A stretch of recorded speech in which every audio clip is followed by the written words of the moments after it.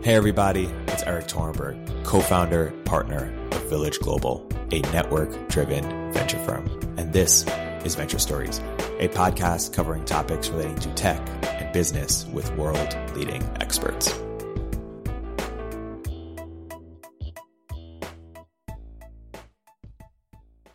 All right, hey everybody, welcome to another episode of Venture Stories by Village Global. Here today with two very special guests. Longtime friend, Yunus Saatci of Uber AI Labs, and also an on-deck founding member, I should say. And then also Louis Gyson, portfolio CEO of Ant. Guys, welcome to the podcast. Thank you. The illustrious Village Global Good podcast. to be here. Louis, why don't you describe what Ant is and what problem you're solving? Sure. So Ant is process automation for retail companies. And so what we've identified is that the way the tech stack in retail has evolved over time has not fundamentally kept pace with the customer expectation. And the reason that is because things aren't integrated and there are a number of predictable tasks that exist between each of those different modules in retail. So what we do is we act as the infrastructure that connects everything and then applies automation so that we can take away those manual tasks and help businesses increase their efficiency. So what Shopify did on the front end, you're trying to do in the back end. Exactly right. And more so than that, what we've seen is retail software has moved from being sort of monolithic and heavy to now modules. So there's modules for shipping, there's modules for payments, there's modules for e-commerce.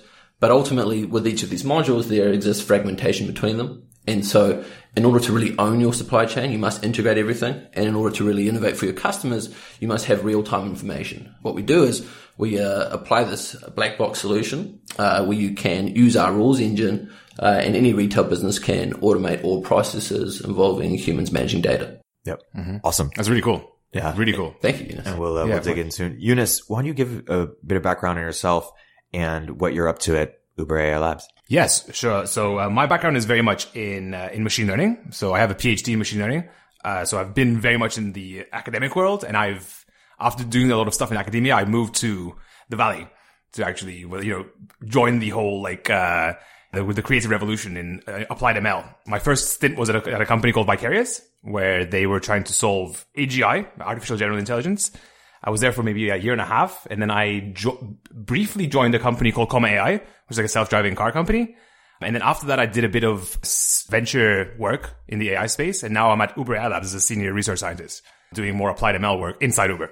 Because you've seen things at both the venture level, the startup level, how have you thought about areas where applying ML AI makes the most sense and there's the most opportunity, and areas where there isn't?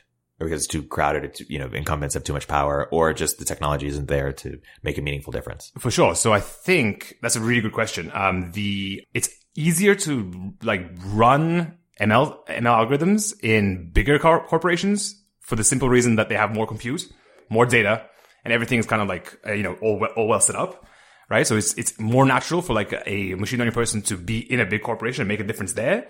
That being said, there's a lot of opportunities for startups too. It can be very hard, right, to compete with some of the big players that have a lot of money and compute to throw at these problems. When you were on the venture side, what startup opportunities did you find most ripe for utilizing ML AI? Like what types of problems, or what were the frameworks? How did you think about? Yeah, so building good AI startups is it's a tricky thing to do. There's a bunch of there's different categories of AI startups. Some of them are very consulting based.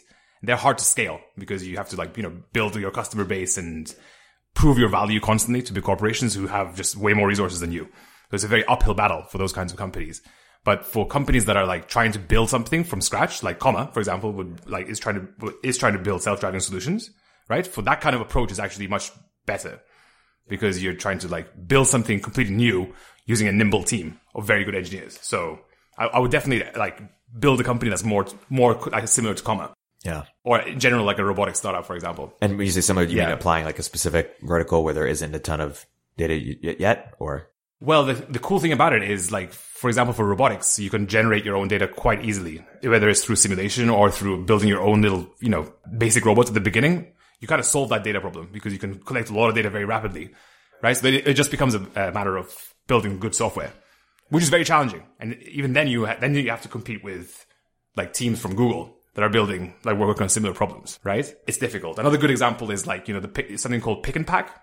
I don't know if you know that problem. It's where it's kind of related to your work, where you basically have an order and you want to place it in boxes, right? Amazon is trying to automate this, right? And there's a bunch of startups that are trying to do it too, right? If you're in that space, then competing against Amazon is going to be challenging.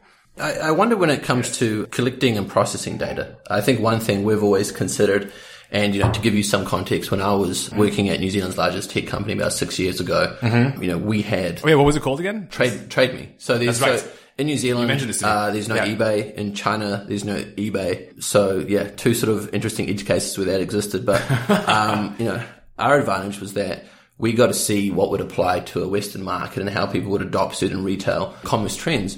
And the really fascinating thing that I found was, as an old platform, it was very hard for us to get new goods onto the platform. So we ended up buying some technology to enable that. And I think sort of similarly when it comes to, Amazon and what they're able to do to fix this pick and pack problem, you wonder what the disconnect is between the way they collect data and the way that, you can standardize that data. And I mean, once it's standardized, how hard is it to compete with that level? Because I think that most of the e-commerce and call it like the structure that exists within retail is mostly a template of itself. And so when you have that template kind of understood, what your job is to do is to really collect that data correctly, right? That's right. Exactly. And if you collect it in a way that you can apply sort of different rules to, that's when you can start to do things like prediction. And that's when you can start to optimize. Yeah. And you touched on compute, so I'm kind of curious about this because people talk about compute and AI. And I mean, as I go deeper into these topics, I start to read a little bit about NP problems, right? And you start to get all these fancy names out there. Yes. How much of it is really not that accessible and accessible? Because with Google Compute, for example, you can actually get some tensor processing units up. Oh, definitely. You can apply that, and you can start solving pretty complex sets, right? Yeah, it really depends on how complicated your data set is. So like if you're processing very high dimensional data sets like videos or images, it becomes like you need a lot of compute for that. But if you're analyzing, like if you're doing analytics-y stuff, like machine learning has like a whole analytics angle to it where you just look at prices, number of orders, like forecasting in that space, which is much lower dimensional. There's only like 10 to 20 numbers or something that you want to predict, right? Then the compute requirements are much lower. Actually, and then you can definitely compete in that space in terms of compute. Yeah, I agree. And like from a simulation perspective, though, I mean, that's sort of taking that's got far more variables, right? So if you're doing robotic simulation, you have to work on a number of pretty much unpredictable things that are going to exist. And, when you're trying to predict the unpredictable, you need a lot of compute. That is true. Yeah. So building a good simulation is very compute intensive, typically. Do you do that? Yeah. I mean, like a simulation, something that's... Simulation is something that interests me, yeah. Yeah, definitely. I don't do it, but I should do more of it, possibly. Yeah. Yes. I mean, how would you use simulation, I wonder, kind of in a more pragmatic sense, like outside of robotics? So the reason simulation really exists in general, forget about robotics, if you can even simulate like your entire tech stack, for example, at Ant. Say you can imagine like a thing where you say like, here's like a typical e-commerce stack. Right? That I just made up and see how it behaves, for example, right? Well, you could. Well, I mean, you put like test loads of product through the actual infrastructure. Exactly. And then you see how your messaging queues hold all that information. Absolutely. So simulation is like, literally the dumbest way you can use a simulation is for debugging. Yeah. Of course, right? Scripts. It doesn't even have to be anything intelligent. Like it's very useful for debugging without breaking anything. Right? So like we can go to Uber as an example, for example, like Uber can experiment in the real market, which is could be damaging to it because if the surge multipliers there's a bug in the surge multipliers and the surge multipliers are like 1 million. People are going to be like, what the hell just happened? Right? You can't afford those kinds of bugs. You have to do that somewhere else. Yeah. You have to do it in a different dimension, I think, for that to... Well, away from the customer at least. Yeah, exactly. One thing I think about as, admittedly non-technical and learning a lot about these processes to add value to our customer base is specifically like how much of the academic insight applies to the pragmatic requirements. Well, that's a good question. How does one bridge academia with real data sets? Definitely. Well, I mean, when we met at the Village Global event, yes, one thing I do when I meet anyone that's an academic or has a PhD is I try and say something sort of remotely controversial to see if it's like interesting in their sphere. And usually it's something to do with deep learning. And I think that if you got stuck into pundits out there, it's like deep learning versus symbolic reinforcement learning. I think it's like something that's pretty big out there. Or symbolic ML. Symbolic ML. And I wonder, we aren't yet using any of those tools yet. And we've thought about it, but most of our issues are prediction issues. And so it's just like mathematics, Well, deep learning is mathematics. too. Yeah, that's true. Yes. That's true. That's true. That would be harsh to say it's not mathematics. It's not, sorry to It does feel very... Shots fired. shots fired. I'm going to get academics coming up to me. It does feel very hacky, yeah. but it's still it's very much based on math. Yeah. Well, then go back to my question. Is like, how do you bridge the gap? What's academic? What's practical? What should we be testing? What should I go? And check. It's actually a really good question. It's very hard to tell. Like you have to actually go with. It's something that you build with experience, in my opinion. It's like I've tried a whole bunch of academic ideas in real data sets, and a lot of them haven't worked. And I've built an intuition about what kind of methods actually do work, do transfer across to like different problems versus those that don't. Right? And it's just something that you just gather with time. But yeah, so something that's necessarily hypey in academia doesn't necessarily mean it's going to be good in industry. That is absolutely correct. That's true. Yeah. There are probably a bunch of academics who struggle to translate their expertise into startups or the real world. Like I feel like you're sort of a unicorn in that sense, air quotes. Like it's rare to have somebody who can thrive in academia and also thrive in the startup world. What do you think separates the people who can do that from those who can't? Yeah, so I think that's a really, really good question. I think some people in the ML space it depends on what they're interested in. Like some people are very interested in developing new algorithms and extending like the technology that's out there already. And they don't really care about the applications. Machine learning is typically like what the phrase that people use is it's typically a solution in search for a problem, right? You don't want to be, if you're building a company, you can't do that. You have to start from the problem. So the money is in the applications, not necessarily the algorithms? Oh, definitely. An algorithm like doesn't mean, especially since it's like also like public. Yeah. If you put something on archive, everyone knows the algorithm is like right. The financial cynic in me says its market value is 0 because its price is 0. So you can't get rich off algorithms. If you patent it, maybe. Yeah, but if you put it on the public sphere, it's not patentable. Yeah. Right? So it has less value. Yeah, of course. But there are algorithms out there that make a lot of money. So that's definitely not true. If you patent it, do you subscribe you can rake the money in? Cypherpunk ideal. So Peter Thiel has this thing where he's like, AI is a centralizing force, crypto is a decentralizing force, and they will be in conflict. Well, that's a really interesting observation. Where do you sit? That's a really, really good question. What does he mean by a centralizing force? Companies like Facebook, Uber, Amazon will own the data, and they will make them even more powerful. Yes. And it will centralize power in the people that control the data. Whereas crypto, in theory, will lead to lots of independent companies because you could just fork from Facebook and onto something new. Yes, centralization versus decentralization. And I guess I'm curious, is there sort of an open source ML or AI movement that, hey, Google should free up, it's not just TensorFlow, but a lot of the data. Yeah. Well, weirdly, a lot of the open source stuff in ML is actually happening in big companies. Right. So like Facebook has PyTorch, for example, and Google has TensorFlow, right? And Amazon has an XNet. These are all like open source platforms, but they're not released to actually for benevolence. Right. They're released like to improve the actual platforms, right? Yeah. So that they can actually benefit from it, like in the long run. Right. And they don't release the underlying data where I could create new algorithms on top of it or something. I think the central question is like, is the product the data or is it the algorithm? Right? If it's the data, then what Peter Thiel says is true. It's a centralizing force because the companies that have most data will own a lot of the actual awesome sauce that actually makes them work. I'm going to be somewhere in the middle about that because it doesn't have to be necessarily very data driven. Deep learning has forced machine learning to be very data driven because nothing really works until you have like 1 million data points. There are other techniques out there that is like a fusion between symbolic ML that you just mentioned with deep learning that can reduce the amount of data that you need to learn stuff.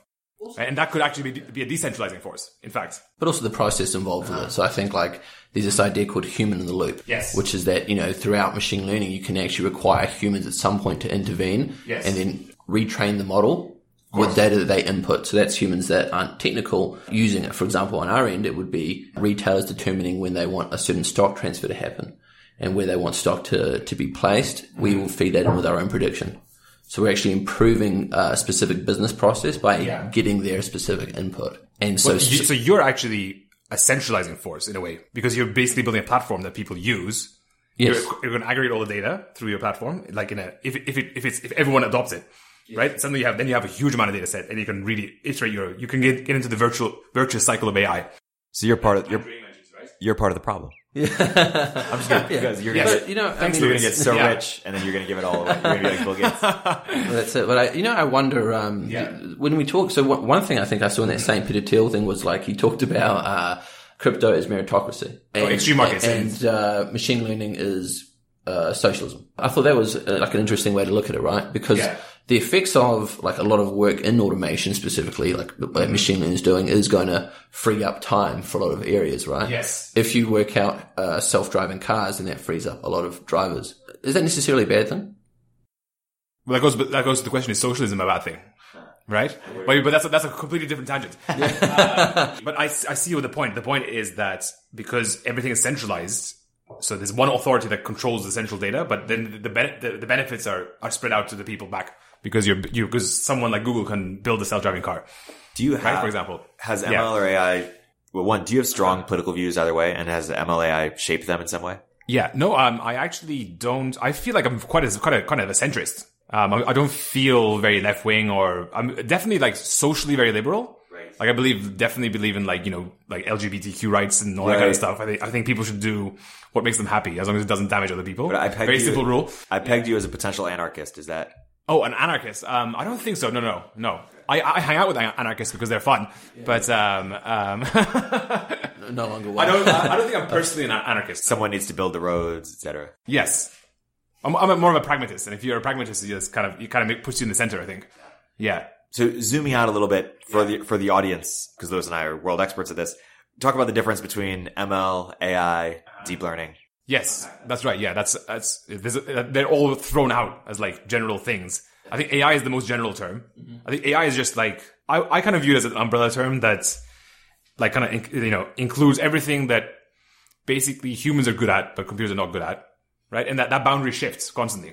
Right? So I was thinking about this the other day. Like, for example, for stock trading, humans used to do that. Right? But now computers can do a better job at it.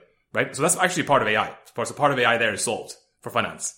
Right? Because it turns out computers do a better job for trading than humans do. But when it comes to stuff like picking up objects, putting them in boxes, driving cars, navigating cities, that kind of stuff, like very robotic-y things, humans are just like orders of magnitude better than anything out there. Right. And using language. We're unbelievable at using language, as the recent, fallout from the whole chatbot thing shows. It was very hard to build well. Yeah, chatbots. Yes, exactly. Remember chatbots? Where are they now? Yeah. Yeah. It's just like there was a chatbot competition recently, right? And like the closest they get to solving like a Turing conversation is just like incoherent rambling, right? Yes. Well, it's not. The reason is there's a simple reason for that is that they're not imbued with world knowledge that we have. Right? You need a lot of knowledge about the world to actually like make sense when you speak. But machines can't really, they can't get that kind of creative solution. I mean, we can make music, we can make art with AI. Yes, for but sure. when it comes to sort of making art with AI is, there are artists that would disagree with that, but yeah. Well, this is sort of interesting as well, right? I mean, now we're moving into the politics of AI when we're allowed to accept to give it symbolic meaning like art. But I would say, like, even before then, pattern recognition is something that does very well. Mm-hmm. But, like, sort of creative problems that require human context and humane judgment, like the law, are very hard to do with AI. Very hard. And, even creative direction that we have for our retail businesses, what they're benefiting from is the internal operation and efficiency from that, and then prediction as a function of where stock should be and how much things should be priced. Yes. Benefit the human loop again. That's a good question. So I think in stock trading, in a lot of cases, it's better if the human is not in the loop because they make it worse. Right. That's what's interesting about stock trading. So it's almost like a spectrum. When it comes to making art, like you want a human in the loop. Yeah. Like you want the AI to just be a tool in that case that they use. And same with legal contracts. You want the AI to generate like 99% of the documents, but the really sensitive ones, like bits, should be done by a human because they know the consequences of like ridiculous errors. Is that sort of just a temporary thing? Don't want a human in the loop, or? I mean, everything is kind of temporary, but sorry, I'm being facetious. What I mean is the horizon is very long. It's not going to come anytime soon. Yeah, a thing where like it generates like contracts for any particular context, right? Automatically, it's just not going to happen anytime soon. Chatbot is not going to happen anytime soon. Yep. Yeah, self-driving cars is not going to happen anytime soon. Especially level 5. Like where you can drive on any part of the road. Oh, level 5 just means like you literally like hail a car. There's no driver in it. It takes you from A to B, no matter where you are in the world. Yep. The last bit is very important, right? You can do it maybe in like one part of space, but doing it like in a random country like Romania or India, that's hard. Yep. That level of generalization doesn't exist. Yeah. So, what else can AI not do yet that people? Science. We can do science. Right. We can discover new facts about the universe. We can compress, actually, the laws of the universe into like a few rules. which like computers are not even close to being able to do that kind of stuff. Conversation, obviously. Navigation. I would say forget humans. I think animals have better navigation than most robots. Common sense. Common sense, yeah. Well, Gary Marcus, and he wrote a book called Cluj, which is, I recommend to anyone that wants to actually sort of understand basic, comparison between psychology. Yes, and, I've heard that recommendation actually. I've read it. Oh, it's a really good book. But to the listeners, that's a very good recommendation. Yeah.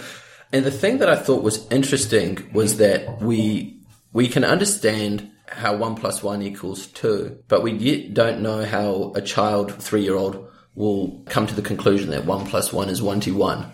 Right? Mm-hmm. And they come up with these outcomes, but we haven't yet understood why they do that at a formation level. Yes. So do you think when it comes to really sort of deep questions, that's why machine learning or AI haven't been able to solve it? We just don't know, I guess, at a cognition level, how minds work? Yeah. So that level of like thinking it doesn't exist in AI algorithms. Like there's a good experiment with kids where they like have a bunch of objects that they're tracking. The baby's just looking at the objects. And what happens is like someone walks in front, but just takes away one of the objects, right? If you look at the eye movements of the baby's very surprised that that object that they looked at is gone, right? So they're constantly like parsing the scene and figuring out what's going on, right? That level of attention doesn't exist. That level of common sense doesn't exist. And it seems to be pre-wired, right? That's one of the key things of Gary Marcus' argument is that a lot of the stuff is just pre-wired by evolution. Yeah. It's not learned from data directly. It's not tabula rasa, basically. Yeah. We think about that kind of similarly. I mean, we are a black box for machine learning in the sense that you can tie these retail tools together and then you can use prediction and come up with results. Yes. There's still very much as a human engineered component to that, Yes. And the human engineered component is the logic that we've applied in the first instance. Of course. And then what we're able to do is use, more tin to make that go faster. Yes, that's right. And, then we learn from that. And I think, again, the way I would encourage people to look at machine learning is, how well have you understood your data silos? Because if that's really clear, then you understand kind of what you're feeding your own machine learning model, right? Whereas if you don't apply your logic correctly, then you're just sort of training something for the purpose of training it. Yes, that's right. Exactly. How often does that happen? Like, do you find you've sort of got yourself down a rabbit hole and, we have nothing here. We're just sort of been running. What do you mean by nothing? Oh, you come out with some results that just are kind of incoherent. In what context? Give me an example. Well, I mean, perhaps in the context of like dispatch order management at Uber. I mean, is there ways to make that faster? Sure, I'm sure there is. Yeah, I'm sure there's more machine learning you can do there, for example, than there currently is, or whatever, right? It's just all I'm saying is like the applications of machine learning are not like general enough. They're all very narrow applications. Yeah. So far, right?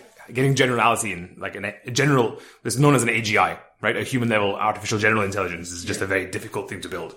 Mm-hmm. Yeah. Zooming out, can you unpack the difference for the audience between machine learning and deep learning? Yeah, so we start with AI.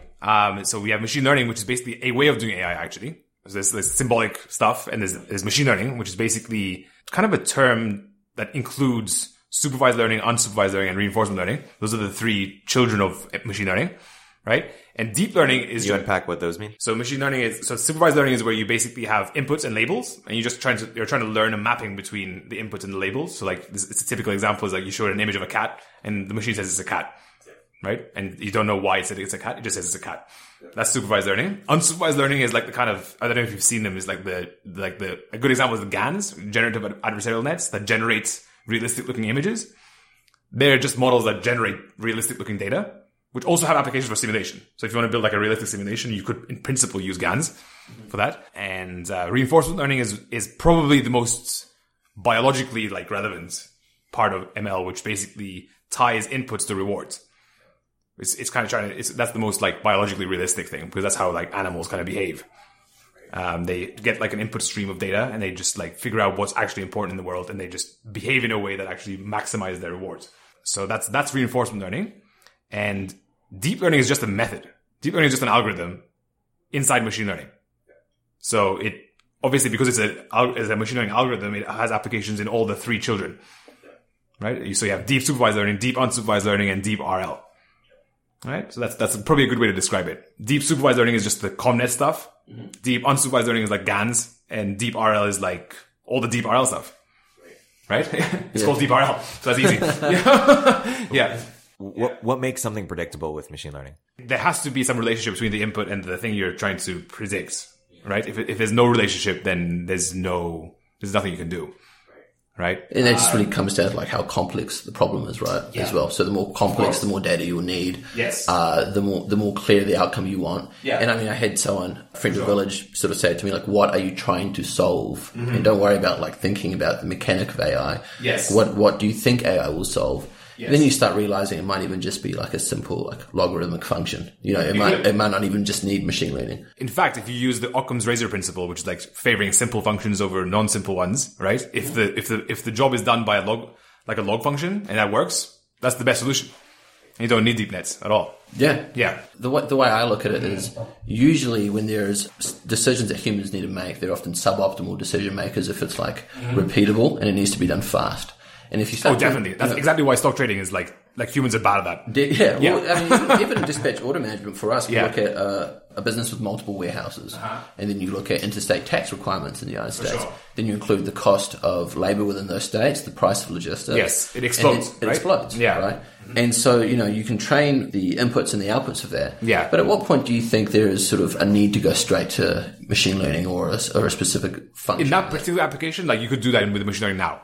Yeah. Yeah, I would be very bullish about that. Talk more about how Ant uses machine learning or plans to use machine learning in the future. Absolutely. Well, kind of like in that context, we see that there are these repeatable and predictable processes that exist in retail. Now, where it gets more complicated is when you start to include functions that a business hasn't considered. And I think considering tax is one really obvious one, because you have stock that exists in a number of warehouses across the United States, but then there's implications of tax when, shipping those goods to a certain customer. And then within that, you might want to decide that it's better to ship, to a customer in Wyoming from Texas because there's more stock from Texas coming. Now, conceptually, it's actually very simple because what you're doing is actually asking, okay, what's the best way to do it? But as far as time and speed, it's just very, very slow. And so you can't have it slow if you want to deliver the maximum output solution. So in that case, what we've been doing is looking at how machine learning will solve that using historical data and then using current data so that we can optimize for the delivery before the delivery even happens. Yes, exactly. That's a really important point. Like if you have that data, then you can forecast when the demand is going to come and you can prepare yourself proactively. Yeah. It's all about being proactive, right? You can. And you're talking about the centralizing force of if you centralize your own data set, so you join data at the very fundamental core of what you do, then you have the options to apply these inputs in a way to get the outcome you want. Exactly. And prediction becomes a far more real use in your business. That's right. And that's not just for location of stock, but that's also things like how much you should have. That's right. Also like what type of things sell at certain times. You can use clustering. It's a really good way to use external things like Facebook and determine, okay, we need more grey t-shirts in October because or even where to put warehouses. Like you can have good recommendations about where to put the actual warehouses. Absolutely. Like, Amazon does this anyway. Well, Amazon does this very well, but I think like the really interesting use case is that there are more brick and mortar locations than there are Amazon warehouses. So what would be the effects of a hyper network of brick and mortar stores for that purpose, and how would machine learning sit on top of that to help them all share stock in a way that really enabled like unique logistics networks. For sure. I mean, that's just like, it seems much more scalable than what Amazon is trying to do. Yeah, well, I think they were smart in the sense that they determined that, they optimized for shipping, meaning that, at the warehouse, everything is designed to fit the right amount of stock and the boxes are designed to fit the right amount of items. Yes. And they've predicted that. Yeah. So realistically, that's the best way to make retail work, but it's not the only way to make retail work. For sure. Hyperlocal is required, and then teaching those stores how to get stock to them is also a prediction problem too, because you need to tap that into a larger supplier network as well. Yeah, exactly.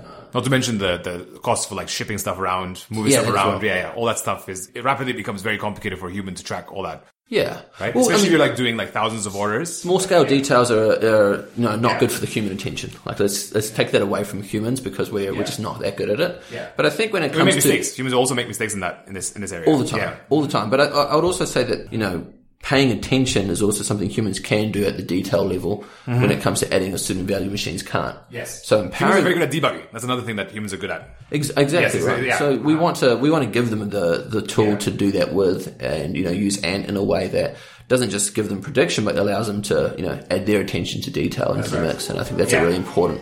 Yeah, and that's actually really hard to do with deep learning. Debugging deep learning is hard.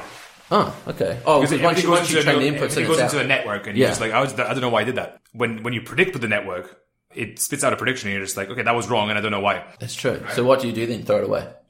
You just hack it. You hack it. You gotta typically change your learning rate and hope for the best. Okay. I don't know. Hope with the machines. It depends on the situation, yeah. Why couldn't Amazon just do this in the future? Why are you... I think that when it comes to machine learning, it's a function of how you collect the data as well. And, Amazon's very much a business focused on the stock they get through their marketplaces. But we're really thinking of the problem through how do we aggregate the tech stack that already exists that Amazon doesn't work with? And then how do we help those data sets better use machine learning? So it's very much a different problem, right? Yeah, and another thing is like Amazon doesn't really support e-commerce. Like if you want to sell like your own subscription box or something, Amazon doesn't support you. Right? You have to strike out on your own. That's where Ant comes in. Yeah, that's true. Yeah, exactly. Yeah, that's true. I mean, like the Amazon is a marketplace fundamentally, and they have a 3PL service. And if they're going to give you infrastructure, it's AWS. And I think that most small businesses, or in fact most retail businesses, don't necessarily know how to leverage AWS within their current tech stack, and it's not designed for that. You very much need a black box that's the intersection of your company data and the customer journey. And the company data needs to be made in collected in a salient way to apply to the customer journey. And that's the expectations that, I want shipping this day, or I'd expect it to be a certain price. These are things that are existing within your own tech stack that we're basically extracting and then standardizing for you so that it can be really orchestrated back out across everything. Right. And that's just something that, Amazon, doesn't do as a business. Yeah. Why don't you talk a little bit or unpack a little bit about how e-commerce enablement and infrastructure works? Like for the audience, what is a 3PL? And Sure. Well, I mean, generally speaking, when you're an e-commerce business, we refer to as POC. Right, which is products, orders, customers, and logistics, right? But with that's what an e-commerce business is made up of. But then beyond that, there is a number of tools that enable it. So you have your e-commerce solution, which is like Magento or Shopify or WooCommerce or BigCommerce. And then you might have something that runs your logistics like Shippo. And then there's a payment solution like Stripe. But basically the customer journey is fragmented just by the very nature of how these cloud solutions exist. By the very birth of the cloud, you had systems that exist in different databases, so there's no way to join that together. Yes. And so fragmentation... So you said join that together. Centralization. Yes. So we're centralizing it. The enemy is near. The enemy is so near. Said the guy who works at Uber. Yeah. Exactly, man. And so e-commerce stack. You have e-commerce platforms. You have logistics platforms. You have point of sale platforms as well, because we forget that brick and mortar stores also now use software. Yes, exactly. Right. That's actually a big opportunity. Trying to collect that up, that kind of data. And it's ignored because there's no way to standardize it. And I think that if you're a retail business, you're using at least 5 different tools to run your business. On the largest end of town, you're using like 30. And that's a lot. When your tax system doesn't speak to your ordering system, then how can you really make decisions that are powered towards your customer? And even at the smaller end of town, if you have 5 retail locations, an online store, and you sell on Amazon and eBay as well, how do you determine which outlet to pull the stock from? Because you don't actually want to hold inventory everywhere. Yeah. You want to have, in one location, you want to have inventory everywhere. You want to have just-in-time inventory. And that could only exist if your information systems were aligned. And that could only really exist if you had real-time information going through them. Yeah. But today you don't. Today, your biggest problem is inertia.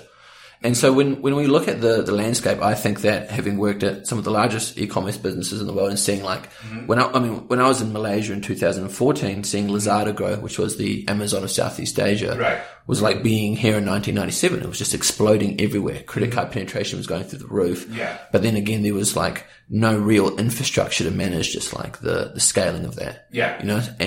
And now though there's cloud software everywhere, but there's no infrastructure to manage the scaling of that. And so, you have these businesses that want to innovate more for their customers, but they've spent all of their time running the business. Yeah. And software runs you, whereas software should enable you. So really there should be, in the logical progression of software eating the world, there should be a way to connect all of that and sit over the top of it. So all those tools sit by themselves and we try and bring them together. I don't want to use the word centralize. You can do it. But connect. And I would say that, and I was talking to someone really recently about this, most businesses and, Fair, the marketplace is a really great example of this, want to leverage unique content, but they don't know how to access it as well. So at least if you have your data centralized, there's ways for you to do interesting things and access third-party sources to get more unique content too. Of course, yeah. Yeah. You're just like a tool that actually aggregates all the stuff that's happening in your e-commerce end to end. Yeah.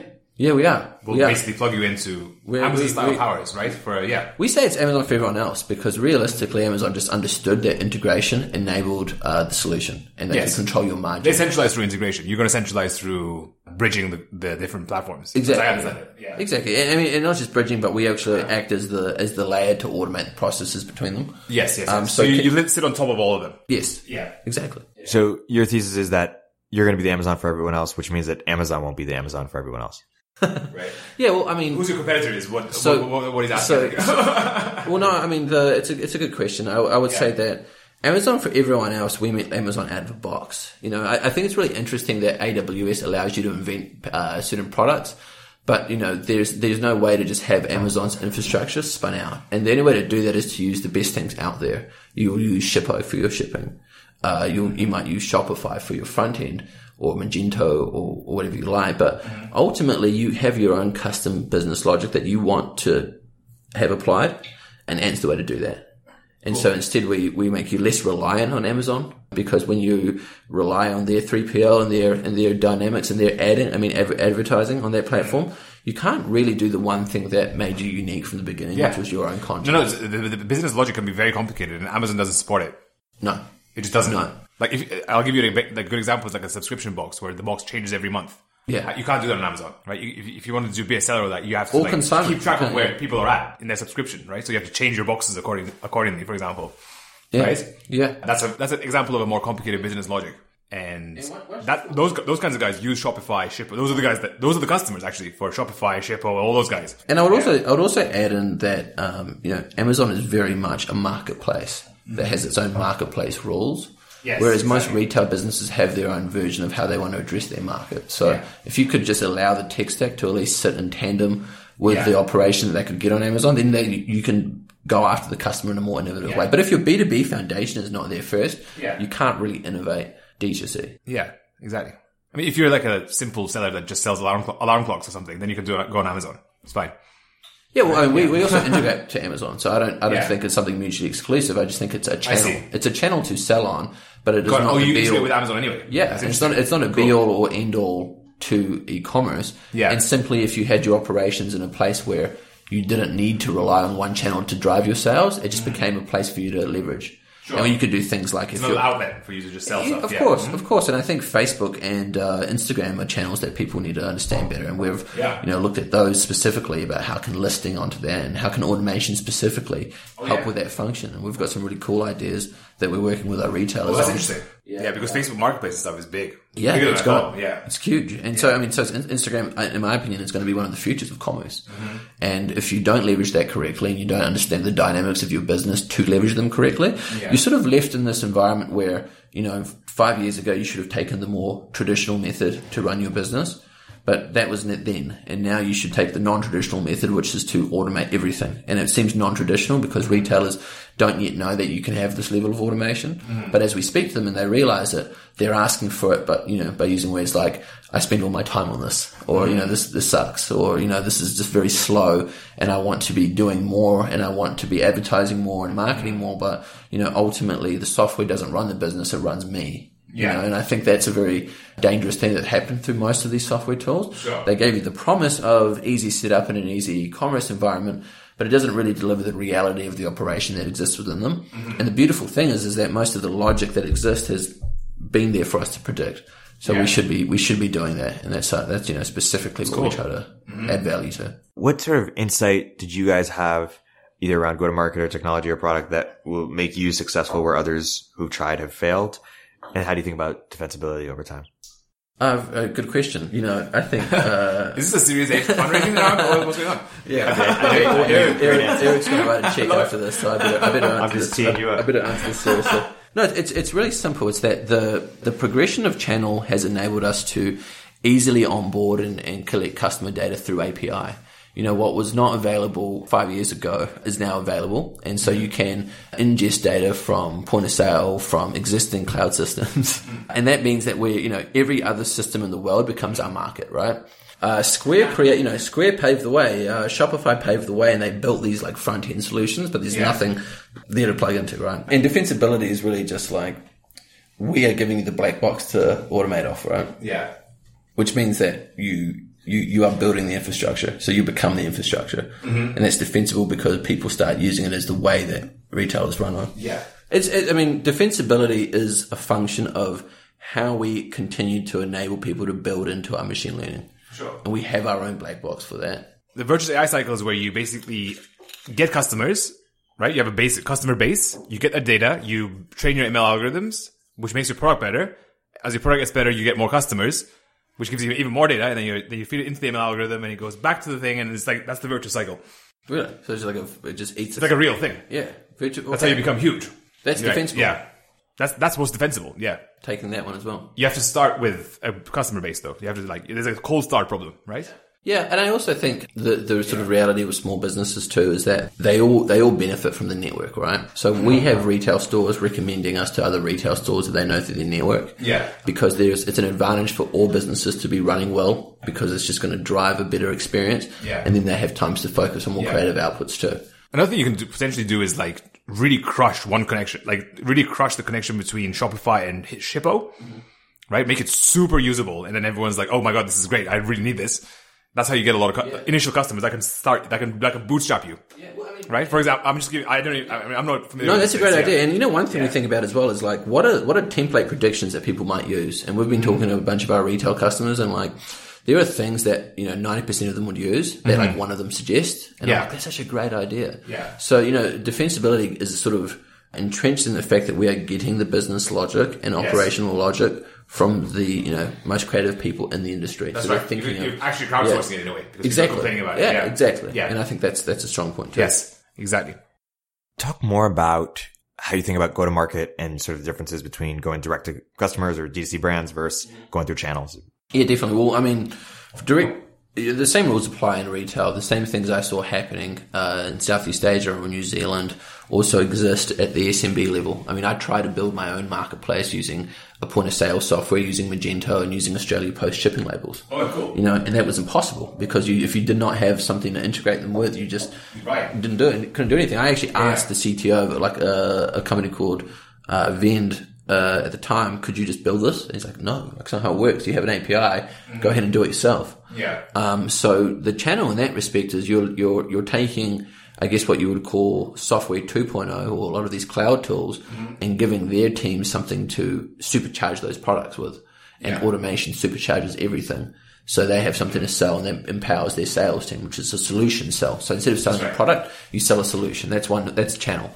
Now, direct-to-consumer brands, they have already built their tech stack or they might be scaling into brick and mortar. So they need a way to easily, transfer data. They need an easy way to apply the business logic that they know needs to apply down to brick and mortar level. Exactly. So for them, we can just integrate into one part of their tech stack and then focus on their physical presence there. So it just really depends on the business logic they require at the D2C level. But we've had some pretty amazing conversations with brand leaders here. And what we see happening at SMB is happening at a more complex level, but it makes it no less complex for our machine learning to solve. So it's actually more fun because we have more data to work with, Why is it notoriously hard to sell to SMBs? Why are people notoriously dubious when companies are selling to SMBs? That those are good investments, and how are you going about it? I was reading something on LinkedIn. It was someone from Golden Gate Ventures, I forgot his name, but he was talking about why SMBs are great, right? And it was also the function that there are not just channels, but products that enable the reality of software. So like the iPad. Yeah. Now we can have our point of sale on an iPad. Which is magical. It's truly magical. It is. You tap a thing and now you got a coffee, Yeah. So my grandparents used to own a shop and they had a shitty point of sale system, which was terrible and clunky. Oh, really? Yes. Cool. Well, they switched it. And they didn't, their shop is closed now because they're all retired and stuff. But, I was just like, damn, this is such a good idea. It's so much easier now these days to have a POS system. POS systems were terrible. Yeah. I agree. And to sort of expand on that, on the point of sale, why channels and why SMB, well, Square proved that they could tell you that your business would improve just by digitalizing. Nothing else, nothing more, nothing less. We're just going to digitalize your business and you're going to use this cool little chip reader and that is going to increase your revenue. And it did. And it increased the revenue more than they even said it would. And that had like a network effect. They went viral.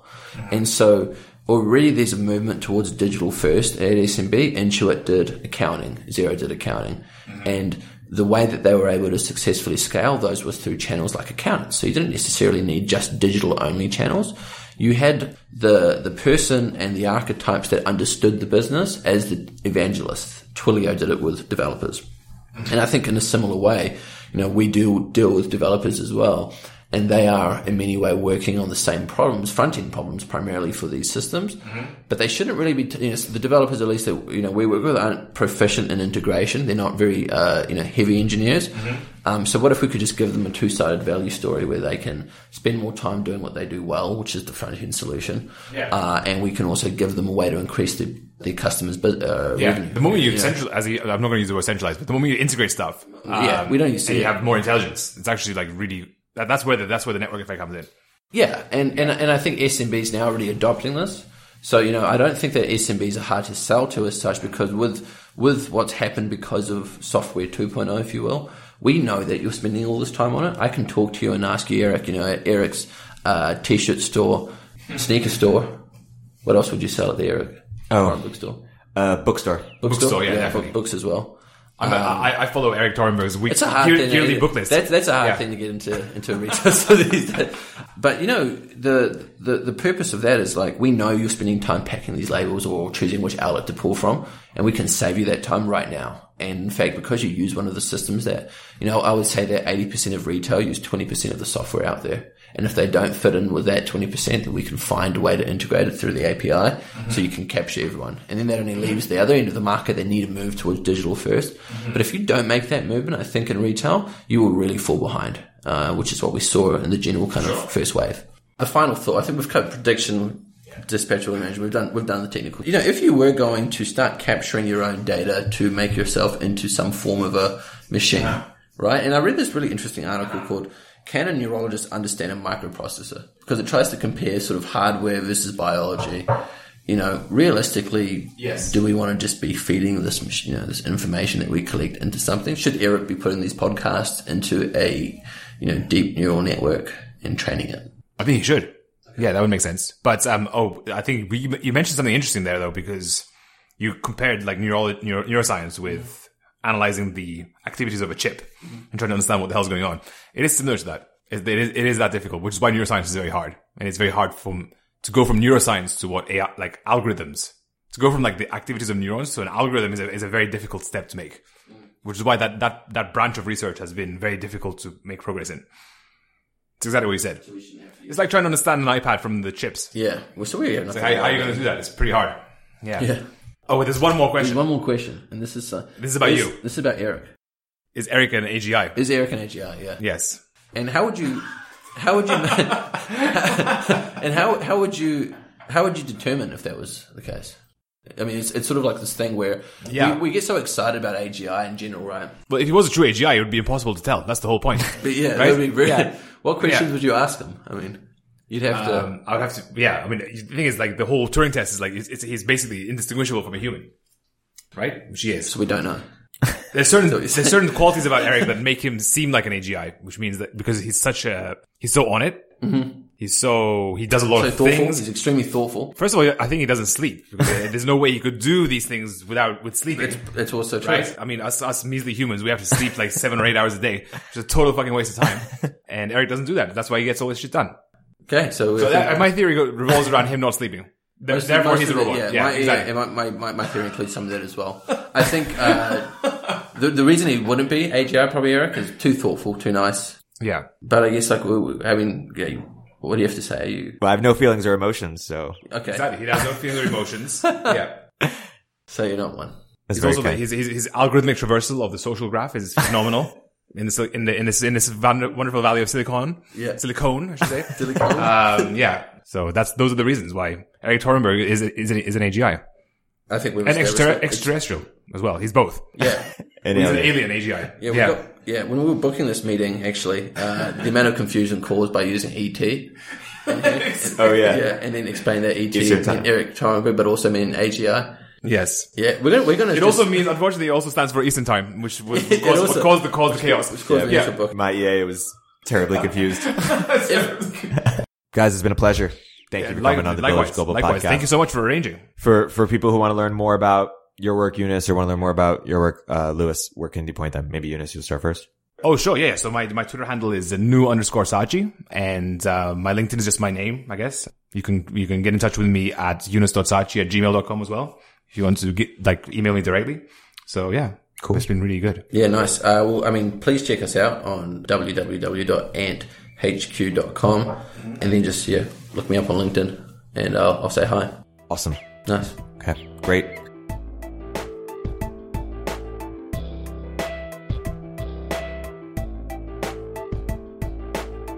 If you're an early stage entrepreneur, we'd love to hear from you. Please hit us up at villageglobal.vc/network catalyst.